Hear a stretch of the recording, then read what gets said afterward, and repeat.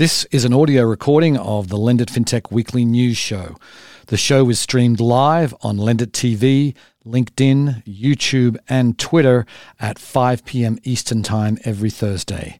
In this fast-paced show, the Lendit News team and a special guest discuss the most important fintech news stories of the past week.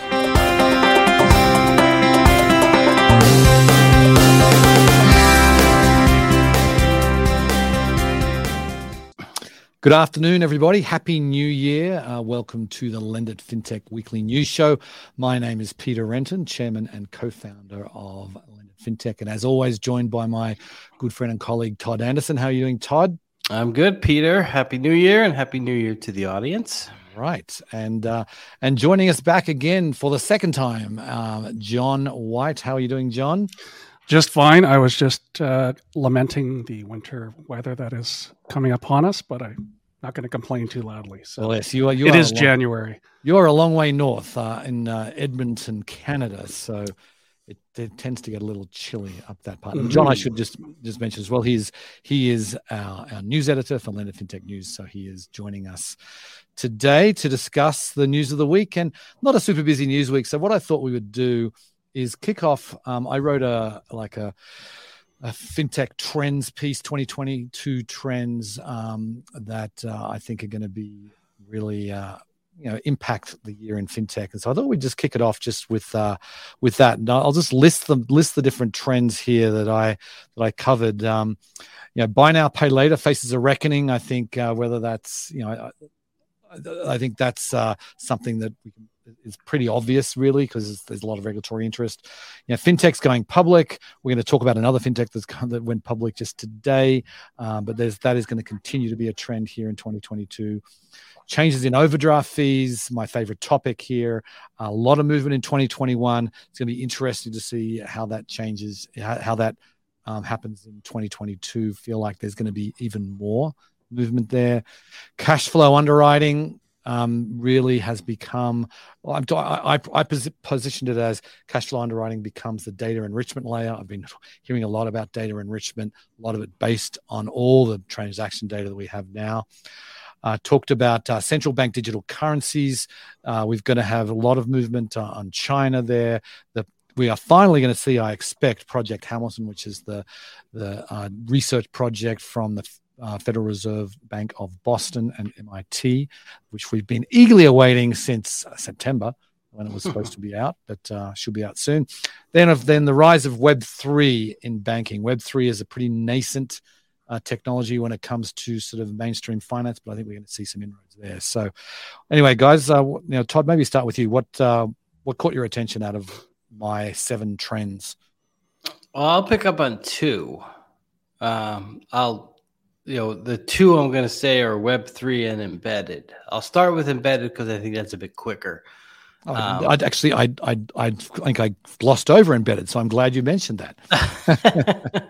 But yeah, I mean, embedded finance is just becoming ubiquitous. It's going to be natural for you to be in a non-financial app and have a financial offering of some sorts, whether it be a checking account or a credit card that's heavy with rewards to keep you shopping at X store. I mean, everything's going to be very, very seamless on your phone, and it's going to feel as if it's a natural evolution of your experience with that brand. We've seen this a lot already, but I think it'll just continue to occur, and it just become a natural extension of our daily lives, essentially. That we're whatever brand we're interacting with. But Web3 has obviously gotten a lot of play. There's a ton of innovation going on. The new internet has a fascinating evolution to it from where we were back when the first white paper of Bitcoin dropped and to where we've evolved to today, the crypto winter and the craziness of 2017 and 18. I think the most interesting aspect to it is how it intersects and interacts with traditional banking. Because you have traditional banking and their tech here. And Web3 is like eons better, faster over here. Well, those two are really far apart. And how do we get them closer together? How do we get regulators? And it's really, how do you get banks to change regulators' opinion of some of this stuff? Because regulators move with banks because banks pay lobbyists and lobbyists do a lot of work in Washington. And so, but the fact that more banks have begun some level of interaction with Web3, whether it be small or bigger projects, that to me is the key. How does traditional banking and Web3 continue to come towards one another? Because I think eventually, I think Paolo Passoni, when we were last in person in Miami, said it. Web2 and Web3 are going to interact together. It's kind of what application of Web3 fits your business best. And that's how I think banks have to think about it as well. Not just I'm going from where I am today to Web3. It's how do we begin to incorporate, because it's going to be unavoidable at some point. Yeah, it's getting so much traction. And granted, it still goes in these ebbs, like you saw. Bitcoin and all these other altcoins fell off a cliff the last few days, as regular markets did. So they're not necessarily a hedge all the time. But to me, that how traditional bank begins to figure out Web3 is really a fascinating journey, and I only think we're at the very, very early stage of that right now. Oh, I'd say too, if you use the baseball game analogy that everyone likes to bring up, we are in the top of the first, and there's no batters, and it's like there's zero outs. We're still really warming up. We're still warming up. We haven't even said play ball yet. Right, because particularly when it comes to Web3 in banking, I think if you talk to Web3 folks, they would probably argue that we're a bit further along, but there just really has barely been anything happening. And the only thing I'll end on is it does have to interact with banking at some point. Yes. We can, as decentralized a world as the crypto enthusiasts want, there's no way that's going to happen the way they want it. So it has to intersect. It has to. Yep. And so how that happens, I think, is hugely crucial, not only to Web3 companies interacting with regulators and that, but I think banks working with regulators and saying, hey, we've realized this is also important to us. Now we need to figure out how to make this possible. Yep. Okay. So the banks are going to be driving it through necessity, and it's the fintechs that agree to work with them in the early stages that will probably rise up. Yep, for sure. So what else caught your eye, John, about the trends here? I agree with Todd. I'm really optimistic about this year, the embedded finance especially. I think with the pandemic, people are now comfortable with everything being kind of all in one place, and the one-stop shop idea is very attractive to me. Mm-hmm. So reducing the barriers, the companies that are able to do that will, I think, set the stage for everyone else to follow. And I'm very much looking forward to that. And it'll give more credibility, I think, to others who are looking to do something similar. And I'm also really excited about Web3 and seeing who is willing to step up and start making it happen. And I agree that there's going to be some give and take needed, from the real zealots in the space who want to see completely decentralized. There has to be an understanding that for this to move forward, you need traditional banking on board. Yep. Although that's for sure. And I think I find Web3, that's my sort of, I made it the last one on my list because it's actually the one I think is the most interesting. I have to catch myself sometimes. I go down the Web3 rabbit hole because I just find it personally so interesting. And you can just go down the web. It's infinite. It feels like how far down the rabbit hole you can go in the Web3 world. But anyway, let's move on to our regular scheduled programming, shall we say, and the news of the week. As I said, it wasn't a super busy news week, but the first item I want to highlight is something that happened today, or we heard about it on Monday. But Dave, I'm talking about the Challenger Bank, Dave.com, or just the app Dave. They went public. They started trading as a public company. Let's get the sort of facts straight here. They merged with Victory Park SPAC, and that closed. I believe it was Tuesday. They started trading under their own ticker today.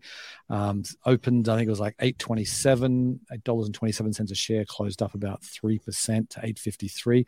Not a bad first day, considering how some of the other fintechs have fared on their first day of trading. So still, obviously, a long way to go. They raised $210 million in a PIPE led by Tiger Global. I don't see anything about money being raised by the company. And I had Jason Wilk on the podcast just a few weeks ago, and it seemed like this is all just going to be like secondary type transactions, and no necessarily money coming into them from the actual SPAC transaction itself.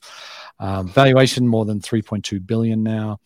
Dave is sort of in some ways a quiet achiever, I think, because they got 10 million members, second, I think, only to Chime. And you don't hear as much about them as you hear about with Chime. But the reason I like them so much is because they really started the no overdraft fee kind of trend that seeing. They started that in 2017 by basically providing overdraft protection, and so I'm a big fan of that product. Overdrafts, I think, eventually change. Overdrafts aren't where they are today without Dave.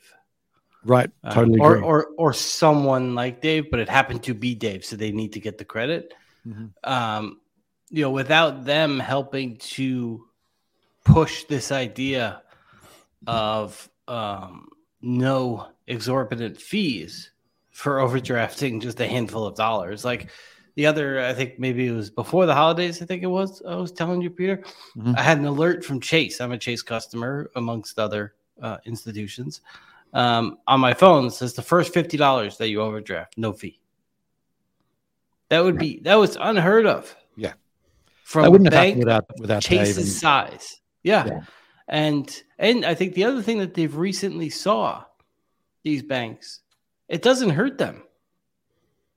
This only eventually will help them. Yes, they'll lose some of their bottom line. And I realize if you listen to Peter's fantastic podcast with Aaron Klein, that the fee income for a bank of Chase's size and stature is less bottom line focused than the middle of the country bank that basically is profitable only because of fees.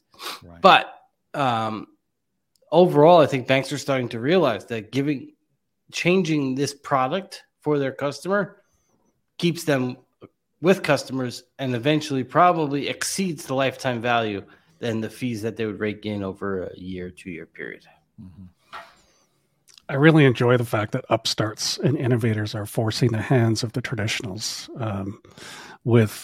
and I know pain point is a phrase that I think was banned at the end of the year.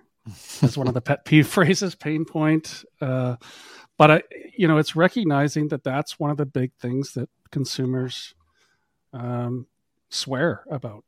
Yeah, it's so punitive because the people that get charged overdraft fees are the ones that can least afford it. And you get charged $35 for each transaction. It's not like there's a $10 cap. And it's like I went to the grocery store, I got milk, I got coffee, and I got a sandwich at different times throughout the day.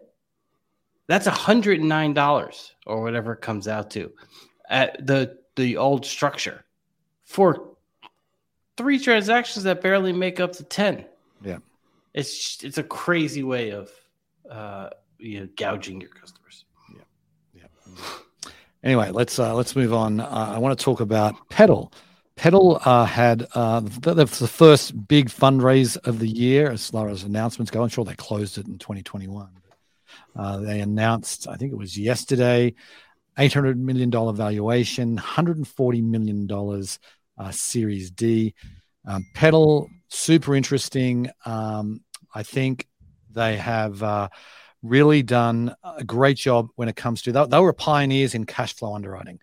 That was sort of their big differentiator when they came out in 2017, and they were the ones that sort of really developed the first sophisticated models based on that, and so consequently they've really focused on these underbanked kind of customers, thin file type customers, and anyway, they're doing really well, and they've I'd say they've tripled their user base. Still not huge by challenger bank standards, but I'm a big fan of what they do, and I think they've clearly, they're not quite a unicorn yet, but they're on their way. It's one of the few. I mean, I guess not one of the few, because fintech is more than a few, but that offer, thin or no credit file, a product that's not insanely priced in terms of credit. Yep. And that goes back to what you just said about cash flow underwriting and one of your 7 points for the year. If you understand what's in someone's bank account and how their money comes in and out of that bank account, you can then forecast out whether or not they can afford a loan or a credit card with certain, with a certain credit limit. So I think that's really helped the change, and that goes along with stuff like Netflix and other monthly expenditures that give a sense of, all right, this person can afford this, versus I think Petal's line is get credit, build credit, not build debt, or something like that. I forget exactly how they say it, but the idea of building a credit score by only going in debt is, and now companies like Petal are, we don't need necessarily the traditional credit score. We can view you through this prism. Yep. You hear the cliche that millennials will never own real estate, partly because their inability to develop their credit scores. So I'm always applauding when I see moves to shift the goalposts a little closer. Yeah, I mean, that's the thing. I think companies like Petal just do such a service to that community of thin file consumers, because they are providing them with real credit. This is a real credit card, and these are people that can then they're in the system. Petal's reporting to bureaus, and they're starting to build up their score. So anyway, let's move on to China, because we're going to be talking a lot about China in the next a couple of months, because they've sort of, they keep doing more about the e-yuan, the digital currency that they've been piloting. They started this project in 2014, so they're probably a decade or so ahead of most of the world when it comes to digital currencies. But the thing that's interesting is they're starting to really ramp it up, and they've said a lot last year that they're going to really introduce this more widely when the Beijing Olympics happen, which is about a month away now. And so what we heard, the news, there was a CNBC article earlier this week talking about integrating with WeChat. Now, WeChat Pay, the article, like, there's 800 million unique users or monthly users of WeChat Pay. So 800 million. And Alipay has, I think, probably just slightly less than that, but a huge user base. And rather than try and compete against the China digital currency is going to be part of. So it'll be inside WeChat Pay, it's inside Alipay, and that's how people will be using it. It's going to be dissected very, very closely how they actually go ahead and achieve this, but just super interesting and a smart move, I think, from the Chinese government. It's hard to fight user behavior, and it's better to sort of get them where they're actually already using it. This is it's going to be a fascinating test.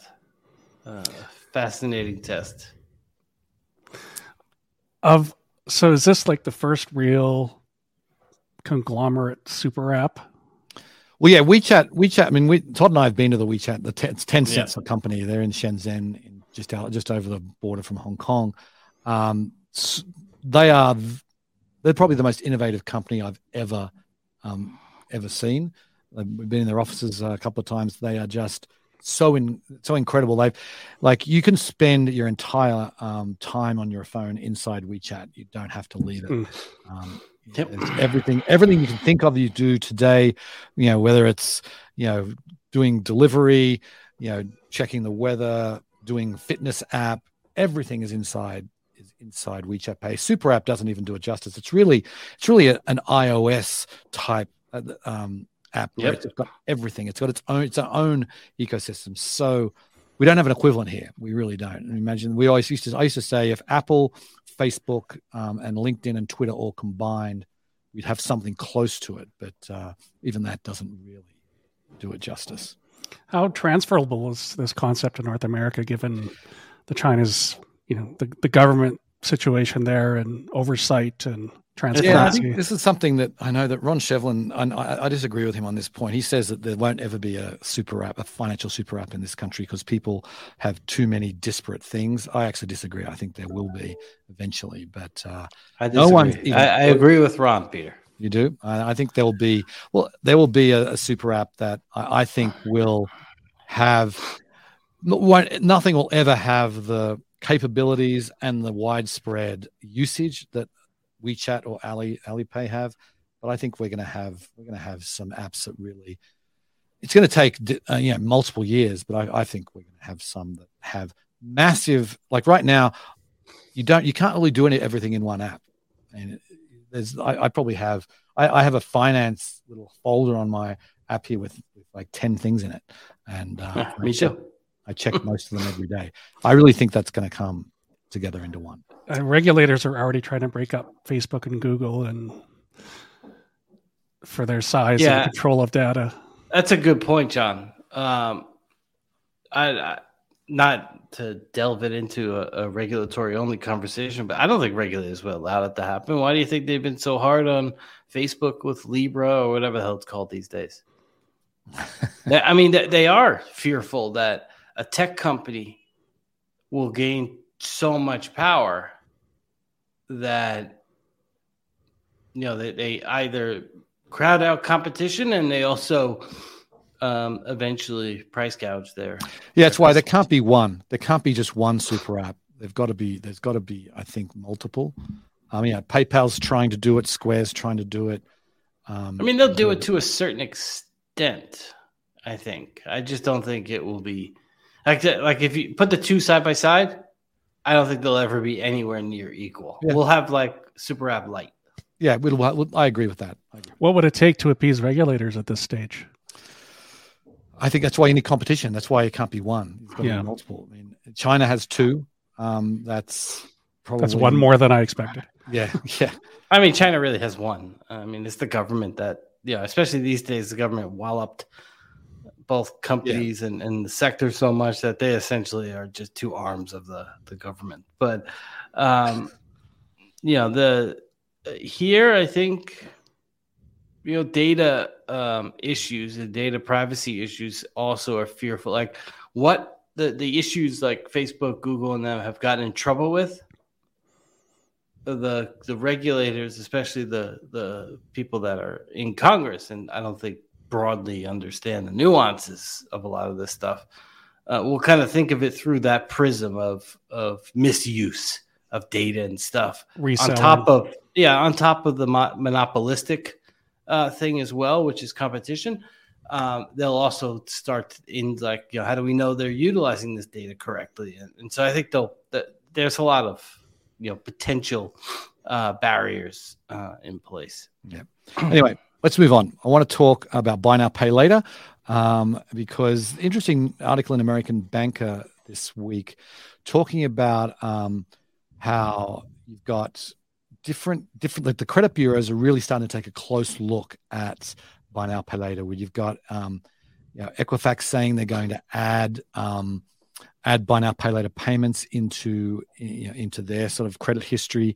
Really, and what was interesting to me is that Equifax research showed when they actually bring in those people who pay on time, who may have a thin credit file, they get a 21-point boost by incorporating their buy now, pay later activity. So this is another sort of thing, same sort of thing that Peddle does, where you're really bringing in those people who aren't using the traditional credit system at all. And that's why a lot of people will have Klarna. I mean, there was a fascinating thing I just saw this afternoon that showed the number of downloads that these apps had over the holidays. And Klarna's by far the biggest with like 4 or 5 million, I think it was. But so people are using these apps so much, and they're not part of our credit system right now. And I think that's this year. That's going to help. I think buy now, pay later are going to be supportive of this, because it helps them with regulators to say, look, consumers love this product, and that's really objective reality. Now, you can't argue that consumers love this product. It's just how it sort of fits in with the rest of the credit credit products out there. So I think this is good news for everybody. And there needs to be uniformity too, because the way it's being, like there's some that report it now, but they'll report.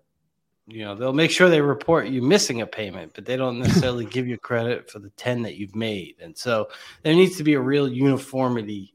So people are getting, dinged when responsible to be dinged, and they get credit for, when they should be getting credit for, because it's very unequal right now. There's no so there needs to be kind of a, and I mean, if the industry let it, that'd be great. I don't foresee that happening. So I think there'll probably eventually be a regulatory answer to it to, have them report a certain way, or at least, the every other week or something like that.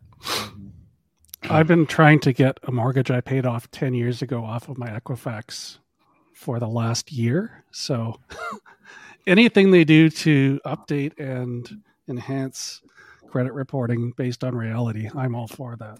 Right.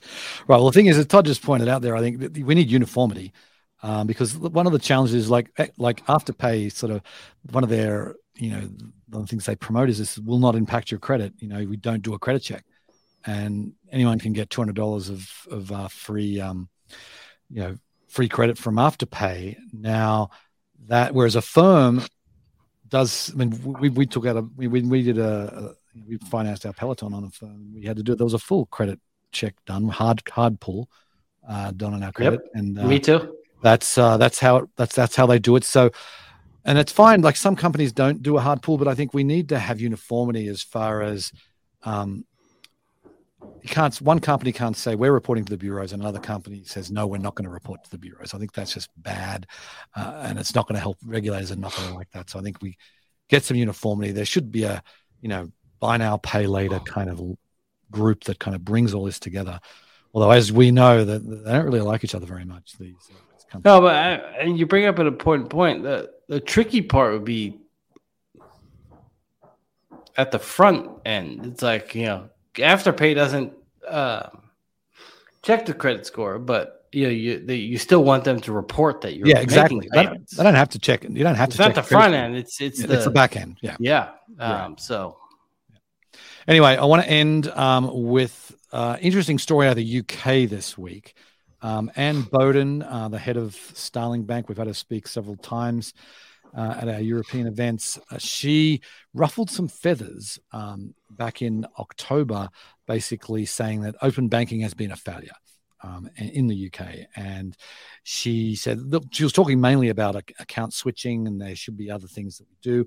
And then, so what happened this week, we found out that there was a consortium of 53 fintech founders who wrote basically a letter saying why she's wrong, and that it hasn't been a failure. And I think it's actually, I actually agree more with the fintech founders, to be honest, because you can't say something's a failure when it is still in process. I mean, it's been going. I mean, really only started going in 2018, so we've had like 3.5 years. These things take time. It takes time to get adoption. It takes time to build products, and I don't think it's probably done as well as what everyone expected. Does that mean it's been an outright failure? I just don't think it's black and white. I think it's that's what Anne Bowden, I think, was trying to say. That. But what are the outcome? Like the issue, like in some circles, this could be a giant success. Yes. It depends what's the ultimate goal you're looking to define as success. I think they were talking about this particular case. It's failed to encourage bank account switching. That was the one thing, which is really just one of many, many use cases of open banking. So, like, for you don't even need that as necessarily a big use case, as long as you can port, as long as your data is more portable. You don't necessarily need to change your bank account. Right. Well, I mean, think this was the context that it was. No, yeah. And it's funny. Before we came on here, I saw that Ann Boden said they're no longer advertising on Meta or Facebook until Facebook or Meta get their data, I think, privacy or fraudsters fraud stuff under control. So, which led me to believe that was the motivation of this whole comment, because I couldn't understand what was she trying to accomplish. Because as you say, it's so early in the process that making a judgment based on that as the criteria didn't make any sense to me either. But maybe I was thinking maybe I'm just too much of a layman to understand. Well, I mean, I mean, maybe I think what she's trying to do is be controversial, and she's a tough lady. I mean, she's as smart as they come. She's like there is. To me, I think there's a reason why she did this. I don't necessarily know it, and I don't know her motivation, but she is extraordinarily sharp and has built Starling into probably, maybe outside of Revolut, the best digital bank brand from Europe. Right. Yeah, it could just be to stir the pot and get people thinking more about, where it's going to go from here. Anyway, we are out of time. We have a question coming in from the audience, but we do not have time to address it right now. We have gone over. So great to be back with you guys again. Thank you very much to the audience for watching or listening. And we'll be back same time next week. And just before I go, one quick plug, Blended FinTech Nexus, happening in Miami, an all meetings, all in-person show. Make sure you check it out. Be there. Okay. See you next week. Bye.